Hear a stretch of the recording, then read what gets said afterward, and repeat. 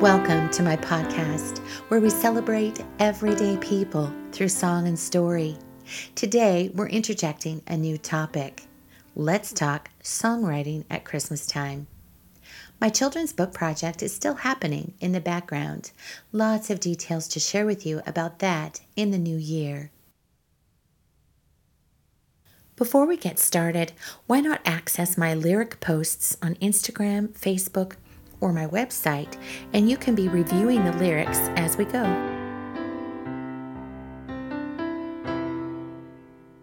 Writing a Christmas song that would become a historical classic, well, there's that, like Silent Night by Franz Gruber and Joseph Moore.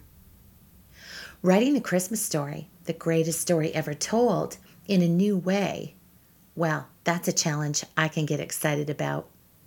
If the song speaks to someone in the moment it's performed, it's a success.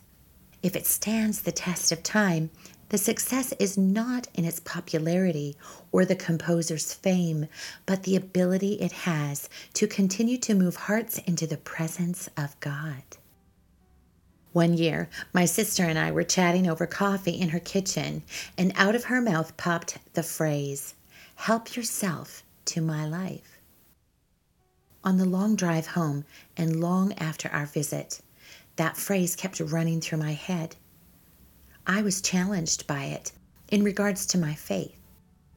Was that my attitude, my posture, when it came to what God asked of me, or what He may ask of me in the future?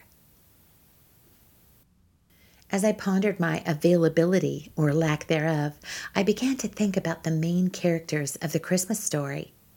There's nothing like reading the historical account out of the book of Luke, chapter 2, and nothing like hearing what Christmas is all about from the lips of Linus on the Charlie Brown Christmas stage. But I began to think of the Christmas story in light of my sister's phrase, "Help yourself to my life." For those of you who follow my Instagram account or Facebook, you will see I have posted the first 2 verses to my Christmas song, "Help Yourself to My Life," penned back in 2003. I am so relieved I started putting dates on my writing long ago, and it's something I recommend all writers to do. So let's look at the patterns I chose to develop as I wrote. Verse 1 begins with the title, "But as if it is spoken by Mary, the mother of Jesus." She had been approached by the angel Gabriel, who told her she had been chosen to have a son, and she was to call him Jesus. He would be great and called the Son of the Most High God. Mary wasn't sure how this was to happen as she was a virgin. She also didn't know what kind of long-term sacrifices this would mean. Without going into even the immediate challenges she would face, the verse paints a picture of her willingness to be part of this incredible miracle. The third line goes on to bring attention to Mary's seedling faith in trusting God that day and draws from the scripture Matthew 17:20. The last 2 lines of verse 1 elaborate on what Mary was giving up to be part of God's plan. Rhyme is not your first concern when writing a song, but as I got to the last lines of verse 1, I noticed a pattern, A, A, B, B, and so challenged myself to continue and finish the verse with C, C. If you know what you want to say, it just takes a little time to restructure the lyric to fit the pattern. The shaping and rhyme has got to be natural and not contrived. In this case, change her plans and walking to Bethlehem were not exact vowel matching, but very complementary. You'll notice change her plans represent the same number of syllables as Bethlehem. The words plans and Bethlehem are also softer sounds to end with when telling a tender story. As I continued writing, it seemed to make sense to begin the second verse with the same key phrase, only this time Joseph's response. He bows his head, giving the indication he prays the phrase rather than saying it out loud as Mary did. Each line of the second verse plays off of each line from the first. For example, Mary didn't know how her life would change. Joseph knows he doesn't understand. Both these lines say much the same thing, but in a different structure, using the same word in its different forms like know, knowing, also creates cohesion. Verse 1 brings attention to Mary's seedling faith, but verse 2 brings attention to Joseph's hope.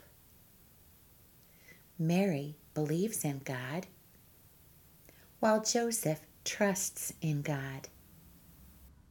Mary gives up the dreams she'd made and lets God change her plans. Joseph gives up all he knows and trusts in God's righteous plans. Mary takes a road unmarked and walks to Bethlehem, while Joseph takes a wife with child to Bethlehem. Again, you'll notice the work with the number of syllables as well. This is actually really important when scoring music. If you're matching the lyric to the melody closely in each verse, there isn't going to be need to adjust the score. Some writers are the lyricists, and others write the melody. Franz Gruber wrote the melody to accompany the lyrics of Joseph Moore. In my case, I write both the lyrics and melody simultaneously by sitting at the piano and allowing my fingers to phrase my thoughts through melody. It sounds complicated, but it's not unlike Tom Hanks in the movie You've Got Mail, typing out his thoughts on his computer.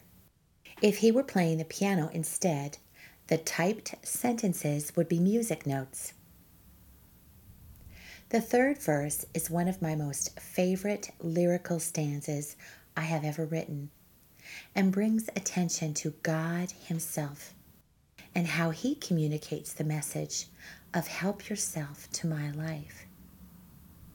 Unlike Mary and Joseph not knowing or understanding the sacrifice or cost of what God was asking them, God sees His scars from the manger bed. Not faith nor hope, but God's love is emphasized in the third stanza, where Mary believes and Joseph trusts. God loves by putting His promise into action. While Mary and Joseph give up their dreams and plans, God gives His only Son. Mary and Joseph allow God to change their plans while God plans His only Son's birth and death. As Joseph and Mary travel to Bethlehem in the first two stanzas, the third stanza reflects on another journey, that of Christ taking His cross out of Jerusalem. Not every song has a bridge, where main ideas can be readdressed and celebrated, but this song does. It begins again as if I'm going to write a fourth stanza, following the same pattern. But where on earth would I go? Instead, the bridge turns the hook or key phrase and title to the listener and asks if they would be willing to say, "Help yourself to my life."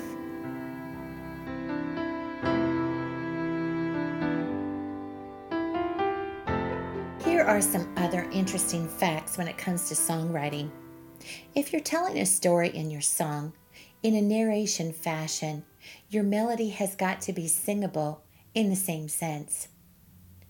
There's nothing wrong with large intervals, but they are not usually present when you are singing a narrative solo. This is a general observation about melody writing. Large intervals are beautiful and very memorable, and if you're going to make some leaps and jumps, pick the vowel sounds you are going to land on wisely.